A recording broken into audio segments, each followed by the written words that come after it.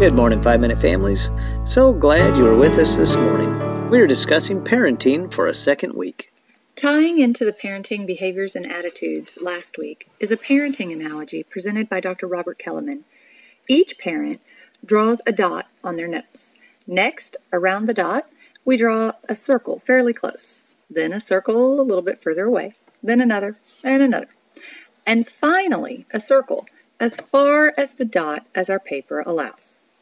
This is an illustration of our God-given goals as parents. Our child is the dot, and the circles are us administering consequences for their choices throughout our parenting years, good or bad. Proverbs 22:6 gives us the general guideline. Train up a child in the way he should go. Even when he is old, he will not depart from it. We must remember that this is not a promise with specific parent-driven outcomes.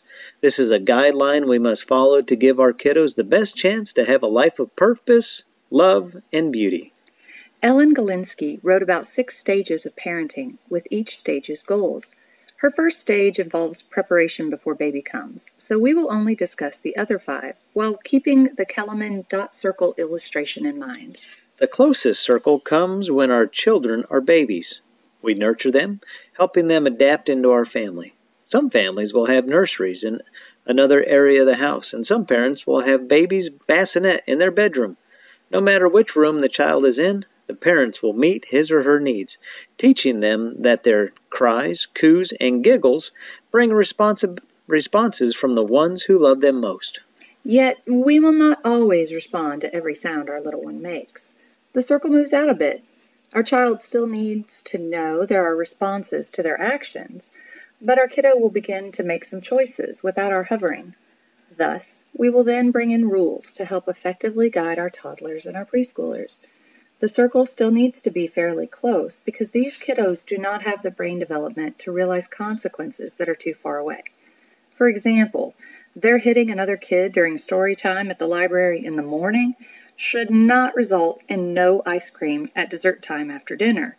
The circle, our response and consequence, must be closer in time to make a clear connection. In middle childhood, our kiddos are going through more developmental changes, and we need to help them see their place in the world outside the family unit. School interactions, community participation, and other social events. And all of those, our children still need us to help them see the connection between their actions and others' responses. One Sunday in church, our class discussed attendance. Some of the parents in the room spoke about the need to force their children to attend church at times, and often with increasing frequency as their kids get older. Church attendance may be the circle of response or consequence you need to enforce. In full adolescence, we 5-minute parents often need 5-minute timeouts ourselves. This is when we must renegotiate our own relationship with our child. They are ready for much more responsibility than we often realize, and decision-making becomes a shared endeavor. The circle is much further from the dot at this point. For example, this is when speeding as a new driver may not feel like an issue to our teenagers until they get a speeding ticket. Don't pay it for them, moms and dads. Make them pay for it, or work for you to pay you back if they truly have no money. And then, finally, 5-minute parents, we have to let them go. The circle at the furthest point on the page. Hopefully, we have instilled in them the spiritual disciplines and encouraged them according to James 1:22. Be doers of the word and not hearers only. Yet, remember, there will be times when they will call with questions, concerns, mistakes, or triumphs. We must keep speaking the truth in love, listening and guiding, and only advising when led by the Lord to do so. We closed this week's and last week's points with letting go. Can you tell what stage we are in with most of our children? The reality is that all of us parents should be working to work ourselves out of a job. We will always be mom and dad, mama and papa, you name it. But we should not always be parenting once our children have grown.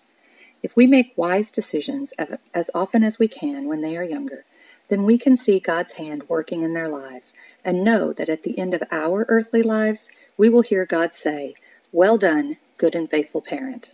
Thank you for joining us. We pray that the Lord blesses your holiday time, honoring and celebrating Him in these coming weeks. Be blessed.